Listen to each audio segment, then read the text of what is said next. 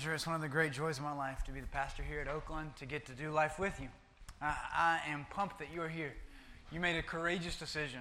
If you're here for the first time or first couple of times, and we know it took a lot of courage to come in here and to find a seat and to deal with the foolishness of us hollering and shouting. But we want to praise you for your courage. We believe God brought you here for a reason, and He wants to reveal His love to you. And we've been praying for you for weeks and months that God might bring you to us, that we might be able to love you well. So thank you for being courageous this morning.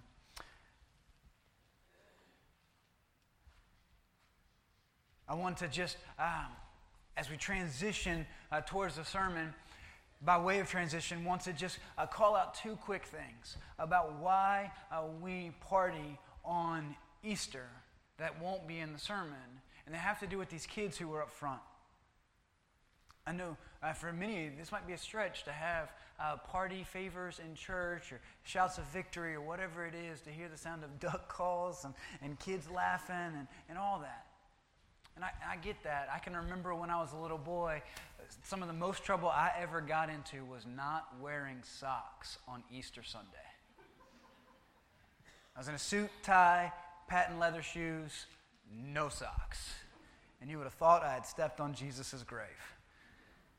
So I get it. But we party on Easter in part because the sad truth of the matter is some of these children might grow up to walk away from the faith. And years from now, when it's been a decade since they've been in church or heard the gospel, and they see an Easter egg, we want our kids to remember that at Easter, we partied. I want them to wake up and think, what was that day that Oakland lost its mind? What was that day that our church thought was worth screaming and hollering and shouting? The church that never got excited. What was that? Why? In the gospel, to call them back. And as our kids were blowing on those things, I was thinking of duck calls because I like duck calls. And it reminded me, I think by the Holy Spirit, there's a legend that Peter, Simon Peter, who was a disciple of Jesus, who betrayed Jesus and then heard the sound of a rooster that reminded him of his betrayal and of Jesus' love for him, that for the rest of his life he could never go with hearing the sound of a rooster without crying. How cool would it be if you and I, every time we heard one of those annoying party favors, thought of Jesus, like Peter thinks of Jesus when he hears roosters? What more could we want for our kids? What more could we want for ourselves? We're going to read God's Bible together, and then I'm going to teach it for a little bit. If you have a Bible, and I hope you do, you can turn to John's Gospel. We're not looking at Luke. We're going to look at the very end of John's Gospel. John chapter 20. John is the fourth book in the New Testament. It's easy to find. If you go to the table of contents, it'll tell you what page it starts on. You can go there, look for the big number 20. Matthew, Mark, Luke, and John. It's about 85% of the way through the Bible. So we're in John chapter 20. I'm going to read the whole chapter, and then we're going to talk about it together. Listen to God's word. The Bible says that early on the first day of the week, that is Sunday, while it was still dark, Mary Magdalene went to the tomb and saw that the stone had been removed from the entrance.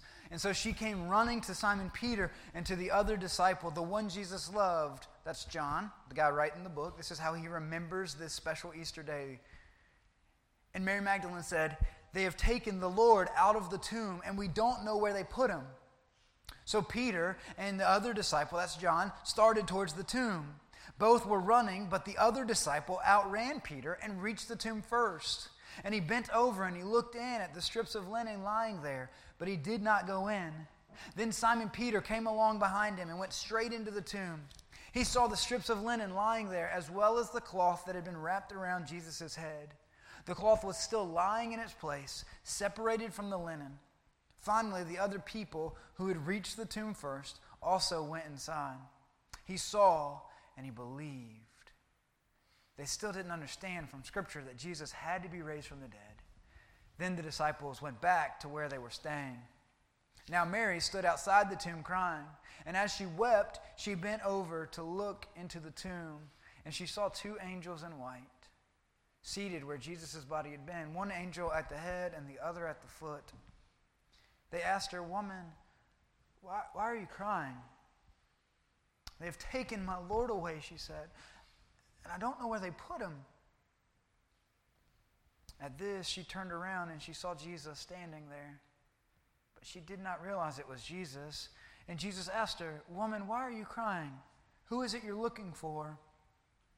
Thinking that Jesus was the gardener, Mary Magdalene said, "Sir, if you've carried him away, tell me where you've put him, and I will go and get him." And then Jesus said to her, "Mary." And she turned toward him, and she cried out in Aramaic, "Rabboni," which means teacher. Jesus said, "Don't hold on to me, for I have not yet gone to my Father. Go instead to my brothers and tell them, I am ascending to my Father and your Father, to my God and your God." Mary Magdalene ran to the other disciples with the news, "I have seen the Lord." And she told them that he had said these things to her. On the evening of that same first day of the week, when the disciples were together with the doors locked for fear of the Jewish leaders, Jesus came and he stood among them and he said, "Peace be with you." After he said this, he showed them his hands and his side, and the disciples were overjoyed when they saw the Lord. Again, Jesus said, "Peace be with you. As the Father has sent me, I am sending you." And with this, he breathed on them and said, "Receive the Holy Spirit. If you forgive anyone's sins, then their sins are forgiven. If you do not forgive them, then they are not forgiven." Now Thomas, also known as Didymus or the twin, was one of the 12 disciples. But he wasn't with the disciples when Jesus came. So the other disciples told him, "We have seen the Lord." But he said to them, "Unless I see the nail marks in his hands and put my finger where the nails were and put my hands into his side, I will not believe." A week later, his disciples were in the house again, and Thomas was with them. Though the doors were locked, Jesus came and he stood among them and he said, "Peace be with you." Then he said to Thomas, "Put your finger here. See my hands. Reach your hand and put it in my side, and stop doubting and believe." And Thomas said to him, "My Lord and my God." Then Jesus told him, "Because you have seen me, you have believed. Blessed are those who have not seen and yet have believed." Jesus performed many other signs in the presence of his disciples, which are not recorded in this book. But these are written down that you might believe that Jesus is the Messiah, the Son of God, and that by believing you might have life in his name. Friends, the grass withers and the flower fades, but the word of our Lord endures forever. This too is God's word. Thanks be to God. Let's pray. Jesus, Jesus, Jesus, Jesus. Thank you, thank you, thank you. Thank you for giving your Holy Spirit. It's because of your death and the gift of your Holy Spirit that we're bold, that I'm bold to come and to ask you to use me this morning to open eyes and open hearts and to open minds. I pray this morning we would not talk about you like you are not in this room, because by the power of your Holy Spirit, you are here. You are here just as you were to your disciples. Lord, I pray that you would give us the ability to hear you and to see you, to fall in love with you, that we might spend our days living glorious, resurrected, overcoming lives, that we might see you transform all the sorrow in our lives, all the thorns and thistles into flowers and fruit trees, that we might be a blessing in your world, that your fame might go forth through us, that the world might enjoy your love, and that we might be the vanguard of all. Lord, we pray because you told us if we prayed, you would hear us in heaven. So we pray in your name, Jesus. Amen. Friends, we party on Easter because if the resurrection is true, then it is the greatest news ever. It is the best day ever. It is the day that your heart has been yearning for ever since it first experienced pain or shame or mortality. It's the day your soul has longed for since your first funeral, since your first puppy died, ever since your imaginary friend evaporated into the rationalistic hubris of humanity. If on Easter so long ago, Jesus actually rose from the dead and a new transformed body transformed spiritual, physical, fully alive body, if he was really, for real, dead as a doornail, dead as roadkill, dead as Fred, if he was dead, but now he is fully alive in a miraculous transformed body, then today we party. You can forget Super Bowls or national championships or your birthday. Today is the day to lose your mind in celebration and feasting. This is the day to scream and cheer and dance and laugh your head off, because if the resurrection actually occurred, if God the Father raised Jesus from the dead, if that happened and he was given a permanent, eternal life, then all those other days, your wedding day, your birthday, the birthday of your first child, your victory day, the day, your sobriety date, your adoption date, all those other days bear more eternal weight than you could ever imagine, for they're just foretaste and previews of that Easter that Jesus rose from the dead, and the final Easter when he will come back to make all things right, when you and I will be raised to party forever, to celebrate God's goodness and the beauty of life and the joy of community and the satisfaction of justice and the sweetness of victory forever and ever. But friends, that is a giant if, a huge if. It is maybe the biggest if in history. No, check that. It is the greatest if in history. The largest if you will ever face is if Jesus rose from the dead. Because if Jesus did not rise, if Jesus is still dead in an unmarked grave in the Middle East, if Jesus is dust and dirt, or Jesus is reincarnate as Sally or Adam or John, then as the Apostle Paul wrote it this way, he says, then if there's no resurrection, then everything we've told you is smoke and mirrors. Everything that you've staked your life on is smoke and mirrors. Not only that, but we would be guilty of telling a string of barefaced lies about God, because all these affidavits we have passed on to you verifying God raised Jesus up, they would be sheer fabrications if there's no resurrection. And if corpses can't be raised, then Christ wasn't, because he was indeed dead. And if Christ weren't raised, then all you're doing is wandering about in the dark, as lost as you ever were. And it's even worse for those who died hoping in Christ and in the resurrection, because they're already in their graves. If all we get out of Jesus is a little inspiration for a few short years, we're a pretty sorry lot. But the truth is that Christ has been raised up, the first in a long legacy of those who are going to leave the cemeteries. Friends, if Jesus is not raised from the dead and Easter is a myth made up to comfort distressed souls, then it is the most diabolical of all lies. If Jesus is dead, like Buddha is dead and Muhammad is dead, then Easter is not just false. It is malicious. It is cruel poison meant to dose you into spiritual death. Either Easter is the greatest day ever or the worst day ever. It will not occupy some indifferent middle space as just another decent Sunday somewhere between Super Bowl Sunday and the last Sunday of baseball season. This is true because if Easter did not occur, then Jesus was just another man and not even the good sort of man. For Jesus claimed to be God. He claimed to speak on God's behalf. He claimed the ability to reconcile people to God, to forgive sins, and to put people in God's presence, to give them God's very Spirit.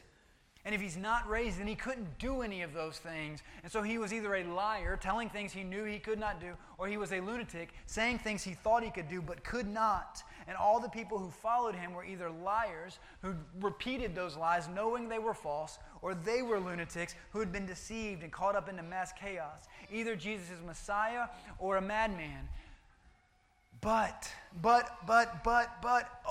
if Easter occurred, if up from the grave he arose, then Jesus is not just a spiritual teacher. He's not just a good man. He's not just an influential figure or a radical egalitarian or a Jewish rebel or a religious zealot. He is Lord. He is Savior. He is God's vindicated revelator. He is the one person proven by God, sent to reveal God's truth and God's nature and the ways that humanity can be reconciled to God.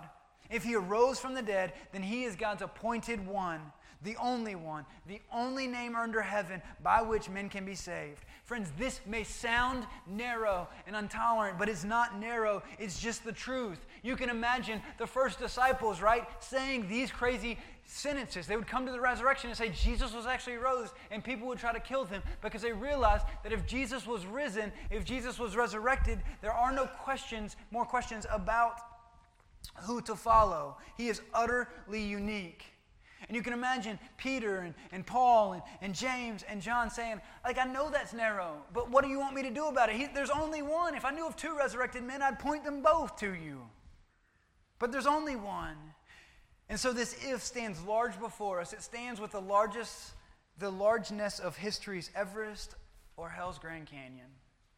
And I could stand up here and take that and talk flippantly to you and talk vaguely about springtime and dawn after dark, and that might warm your heart for a little bit, and you might go out and bounce around like the Easter Bunny for a little while, but it will not save your soul.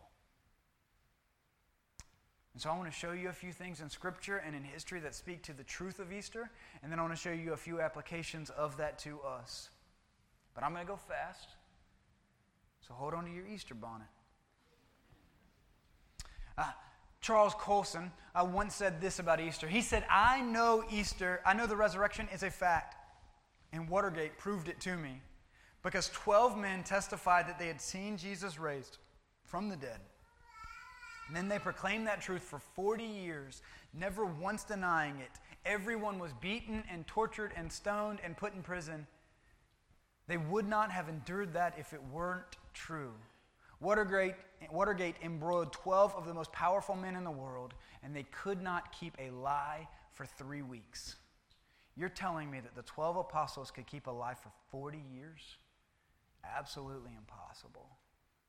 And so let me point out a few things that point to the historicity and the truth of the resurrection. These are undisputed the first ones of these are undisputed historical facts, and then the other ones are things in the Bible that would not be there if it were not a true story, or at least a story that demands your truth, your assent to it. The first is that Jesus really died, that Jesus was good and dead. John chapter 19 says that it was, starting in verse 31, says, now it was the day of preparation, and the next day was to be a special Sabbath, because the Jewish leaders did not want the bodies left on the cross during the Sabbath. They asked Pilate to have the legs broken and the bodies taken down. The soldiers therefore came and broke the legs of the first man who had been crucified with Jesus, and then those of the other man who had been crucified with Jesus. But when they came to Jesus, they found that he was already dead, and so they did not break his legs. Instead, one of the soldiers pierced Jesus' side with a spear, bringing a sudden flow of blood and water. The man who saw it gave his testimony, and his testimony is true. He knows that he tells the truth, and he testifies so you can believe it as well. What's happening in that snippet there is something that archaeology has verified, that when you are dying on a cross, you die of suffocation slowly, because the only way to breathe is to push yourself up on your nail-driven feet and to catch a breath, and then you fall limp back on your arms. But while you hang on your arms, you can't breathe. And so to speed up the process of killing someone, they would come and they would break your shin bones so that you couldn't push up anymore, and you would suffocate more quickly. And they're trying to make these men die more quickly, but Jesus was already dead. And so instead of breaking his legs, they verify he is already dead by piercing him with a spear. We actually have archaeological findings that show this is the practice that happened during the time. But we see that Jesus was dead, and this is verified by a spear either through his fluid-filled lungs, or maybe the spear pierces his pericardium, the sac around the heart, as it filled with fluid. Jesus was dead, good and dead. We also know because later a guy named Joseph of Arimathea will go and ask for Jesus' body, and Pilate only releases the body after he is verified that Jesus is dead. Bluntly, we don't have to guess too much about whether Jesus was dead or not, because the men who killed Jesus die if they fail. And so they don't fail. This is their job, and they are good at it. Only the most desperate of conspiracy theorists believe that the professional executioners whose life was on the line for any failure would fail to kill an enormously public figure. The second historical fact is there's an empty tomb. And the Bible attests to this. It is agreed upon fact that the tomb was empty. And we see 3 different eyewitnesses verifying the tomb is empty. And we're given names. Simon Peter, John, and Mary Magdalene. These 3 see the empty tomb. In the other Gospels, we'll see that the religious leaders and the political soldiers all verify the same thing, that the tomb is empty. And so either the body was stolen, which would have been prevented by an armed guard and a giant rock and a Roman seal, or the body was raised. And you don't need to be a forensic scientist to confirm the historical fact that the tomb was empty. If, as some conspiracy theorists want to say, that the disciples just went to the wrong tomb, don't you think Jesus' enemies would have said, dummy, it wasn't that one, it was this one. His body's right here. Here's his bones. We had them bleached. If Jesus' body was still in the same tomb, or even if Jesus' body was stolen by the religious leaders, don't you think every time a Christian claimed Jesus was risen, they would just point to his body and his bones? But they couldn't. In fact, they couldn't, and Christians lost the tomb. Christians didn't make a shrine out of the tomb, which happens with every other public figure when they die, which is probably happened with Billy Graham, that his body will lie in memorial somewhere and people will go on pilgrimage to see it. But Jesus, we don't have good idea. Nobody has an idea where he was buried. We don't have good data on it because he didn't stay there but for 2 nights? It'd be like somebody remembering which hotel room you stayed in on your, 35th business trip to Reno. The next we see is that the women, all 4 accounts of the gospel of Jesus' resurrection, agree that Jesus first appeared to women. And this points to the historicity of the fact, because in the first century, women could not testify in court. If you were making this story up, you would never have the first witnesses be women, because women's word in that day and time it didn't hold legal weight. And so if you were making something up and you wanted it to be bulletproof and you wanted it to be perfect and you wanted people to believe it wholeheartedly, then you would make Simon, Peter, and John show up there first. But Simon, Peter, and John don't show up there first, and they don't see Jesus first. Every gospel agrees that Jesus appears to women first. And the only reason that scholars will tell you that this would be in the Bible, that this story would happen this way, is because the gospel writers, Christians, were concerned with truth and not with propaganda. And the last thing I'll point to is in this gospel, you see Jesus over and over show them his hands and his feet and his side. And he says, see and touch. He has a body. He is not a ghost or an apparition. And if he were a ghost or an apparition, if he were a phantasma or a hallucination, this would not make it into the Bibles, because this puts Jesus in the corporal world, the material world, in some kind of transformed body that can come through locked doors, that can appear and disappear. But when it's there, you can touch it, you can hug it, you can feel it. It's a body that can eat and embrace. And you wouldn't write this stuff down if it were just a myth made to make yourself feel better. You'd tell the same silly things that we tell people now, that your Father lives forever in your heart. That person you love lives forever in your memories. That your love for them was real and you will always have that. But the disciples aren't trying to say that. They are trying to say something objectively different from that. That Jesus' body was transformed into a glorious spiritual, physical body that can never die again. And so if this happened, I want to turn to a few takeaways very quickly. If this happened, the main takeaway I want to impress upon you this morning is that you and I were not meant to survive. We were meant to flourish. We were meant to thrive. That you and I were not meant to survive all the pain and all the brokenness in our world. That the goal of life is not just to get through it, to not give up, to not cave in, but that you and I were meant for something infinitely better. We were meant to flourish. That you and I will not just survive our mistakes, but we will flourish knowing that all things work together for my good. And I want to think about this with a few questions. The first is a question that somebody asked me recently. And they said, I've been thinking about this and my brain kind of hurts when I wrap my head around it. But what happens to you when you die? I can't get my brain around that question. What happens when you die? Death brings about existential questions. What happens after death? And it brings up fear. And so we do whatever it takes to survive. And when we're ruled by fear of survival, when our goal is just to survive, when the goal of all of it, the purpose of it, is survival of the fittest, then we live by the laws of survival and the laws of the jungle, and we kill or be killed. But the goal of creation is not survival of the fittest. The goal is not to do whatever it takes to collect as much as you can or to have as many offspring as you can.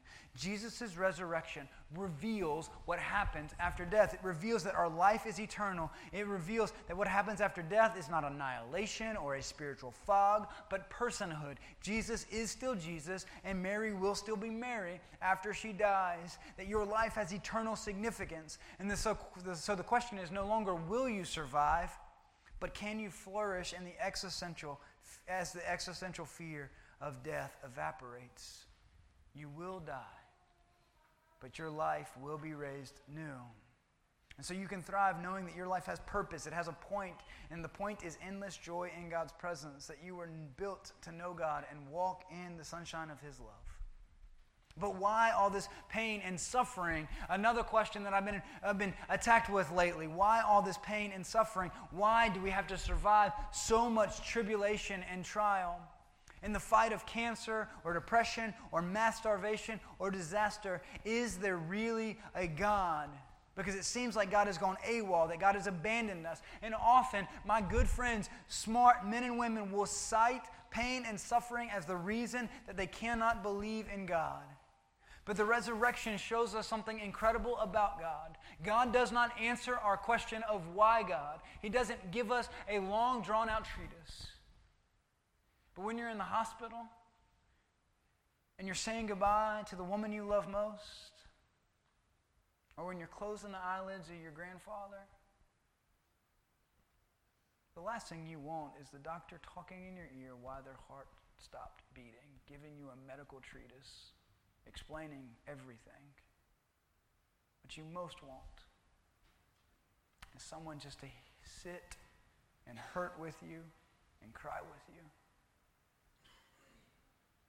And in Jesus, we see God who looks on the suffering of the world, and instead of giving a rational discourse explaining it all away, He moves into it. He suffers it. He suffers rejection and shame. He suffers loneliness and persecution. He suffers hunger and famine and war. He lives as a refugee. He lives in a life where he's bullied and looked down upon because he's single, where he lives a life where people call him crazy or demon-possessed. And in his life, He reveals that those places that suggest God's absence most profoundly are the places where God is present.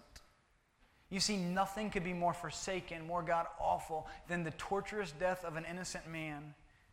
No place could cause us to doubt that God actually exists more than that. No place could be more absent, where are you now, God, than a tomb. And yet Jesus goes to the cross in this God-awful, God-forsaken place, and He shows us that that is where God is. That when you feel most abandoned by God, Jesus is there meeting you. That the ancients used to say, "Lo, though I walk through the valley of the shadow of death, you are with me. Your rod and your staff, they comfort me." That there is nowhere I can go away from you. And so what you see in the resurrection is that Jesus can take the most heinous, the most awful, the most God-forsaken things that make our hearts break and make us question whether God is good and trustworthy, and He can transform them into beauty. We've been looking for the last 6 weeks at an installment right here that was full of thorns and thistles and a bare naked cross. And what we see in the resurrection is that Jesus can take all of that and have it bloom, and can give it purpose and life and make it beautiful. And so the last thing that we see is whether our sin can be forgiven. Not just the pain that we suffer can be redeemed, but whether our sin that we commit can be forgiven. And friends, I just put it to you bluntly. As Christians, we believe that Jesus' death was the payment for sin. And the resurrection is the change. It is proof that Jesus' death was more than satisfactory for all of the wrong that has been done to us. That all of it has been taken care of and put in front of us. Friends, what I want to impress upon you this morning is that Jesus' life is the first of the prototype of what your life and my life was meant to be. A life where we see our past not just forgotten, where we see our sin not just erased, where we see the harm and the trauma done to us not just healed, but actually used as an instrument of blessing and salvation to the world. I was reminded this week by a brother, another Christian, who reminded me as we were thinking about this. He said he thought it was best summed up in one of the promises that AA repeats all the time. A promise that says, we will neither regret the past nor wish to shut the door on it, but we will see how our experience can benefit others. We will see God transform those parts of our lives that we wish we could cut out, those parts of our lives that we wish we could erase, those parts of our lives that we wish we could selectively expunge from our memory. We will see God actually take it and use it to help someone, to bless someone, to further His kingdom. We will see that the world will not just be rid of all the pain and hunger and sorrow and selfishness and envy and jealousy and pride and racism, that all of that will happen, but the world will also be filled with things like love and justice and compassion and generosity and joy and health and wholeness and sharing and love. We will see people work hand in hand and celebrate other successes without jealousy. People will be devoted to the love of God and to the love of neighbor. We will see God take things that we think are rubbish and transform them into blessings. God will take that relationship, that abusive relationship that you suffered in unjustly for far too long, and God delivered you from it, and He's brought you to a new place, and He's going to use you to counsel a woman who's walking in unwise relationships and to help her find freedom and experience. God's going to use that long, painful stretch of infertility where you wanted a child desperately and couldn't have one. He's going to use that to help someone who's struggling when their greatest desire is not coming true. And you're going to be able to give the testimony, what I thought I wanted was not what I needed, and God loved me enough not to give it to me. And I've found joy in what He has given me. I have found satisfaction in what He has given me. Your broken marriage is going to be the thing that heals somebody else's marriage. Your son or daughter's death is going to be that thing that gives you the perseverance to help somebody walk through whatever they're going through. I think here at Easter that nobody gives me the ability to imagine this more helpfully than J.R.R. Tolkien and two lines that show up in his Lord of the Rings trilogy. The first one happens at the very, very end of the movie, or the book. I've seen them both, read them both, all of it. And at the end of the movie, you have one of the heroes, a character named Samwise Gamgee, and he's laying in bed and he's been in a coma, and he wakes up and he sees this character, Gandalf, and he says, "Gandalf, I thought you were dead, but I thought I was dead, and I thought the whole world was over and done and gone with. Is everything sad going to come untrue?" And Gandalf says, "Yes, the shadow has passed." Friends, the resurrection promises that everything sad is going to come untrue. We'll be redeemed. We'll have infinite worth and value in God's hands. The second is a sentence that starts to invert my life in a way that makes me imagine eternity. Gandalf, at a different point in the book, says, "I tarried there in the ageless time of that land, where days bring healing instead of decay. Healing I found, and I was clothed in white." Every day of your life, you and I move closer to death. But there will come a day where every single day of our existence will bring more and more of life.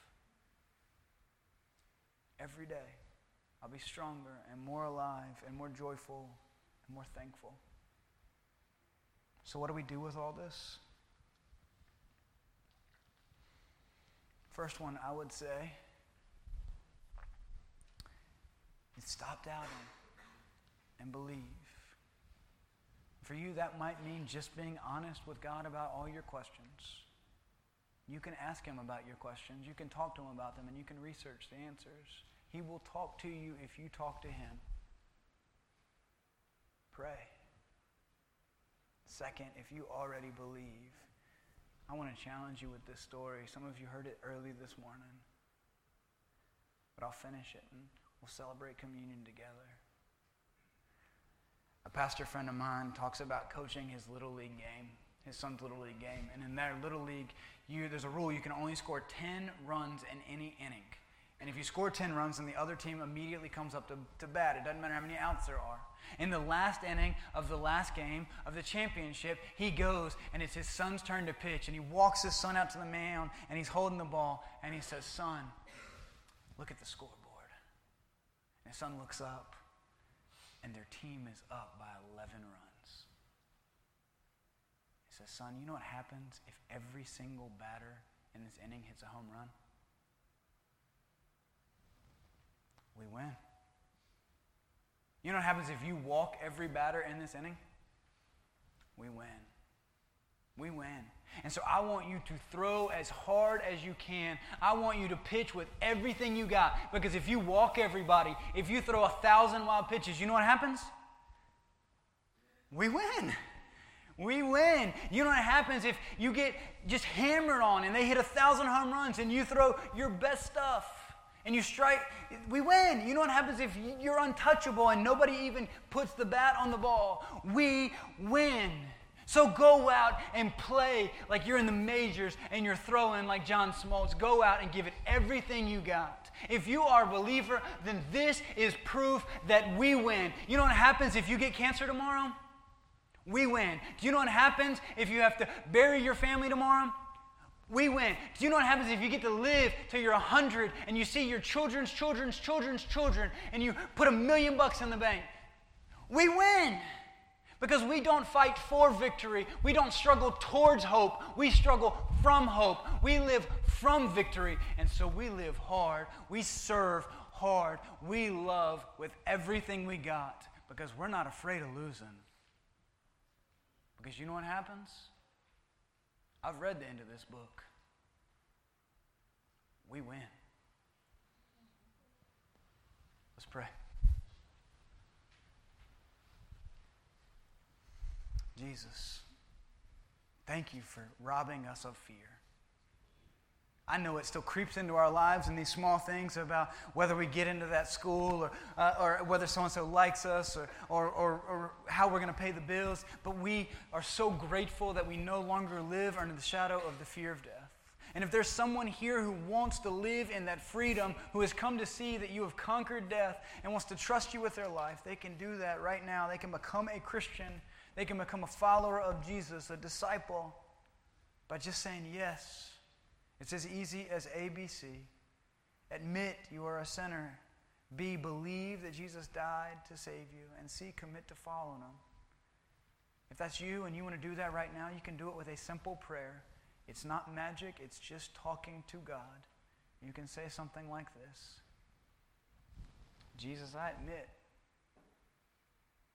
I've been running my own life, and the Bible calls that sin.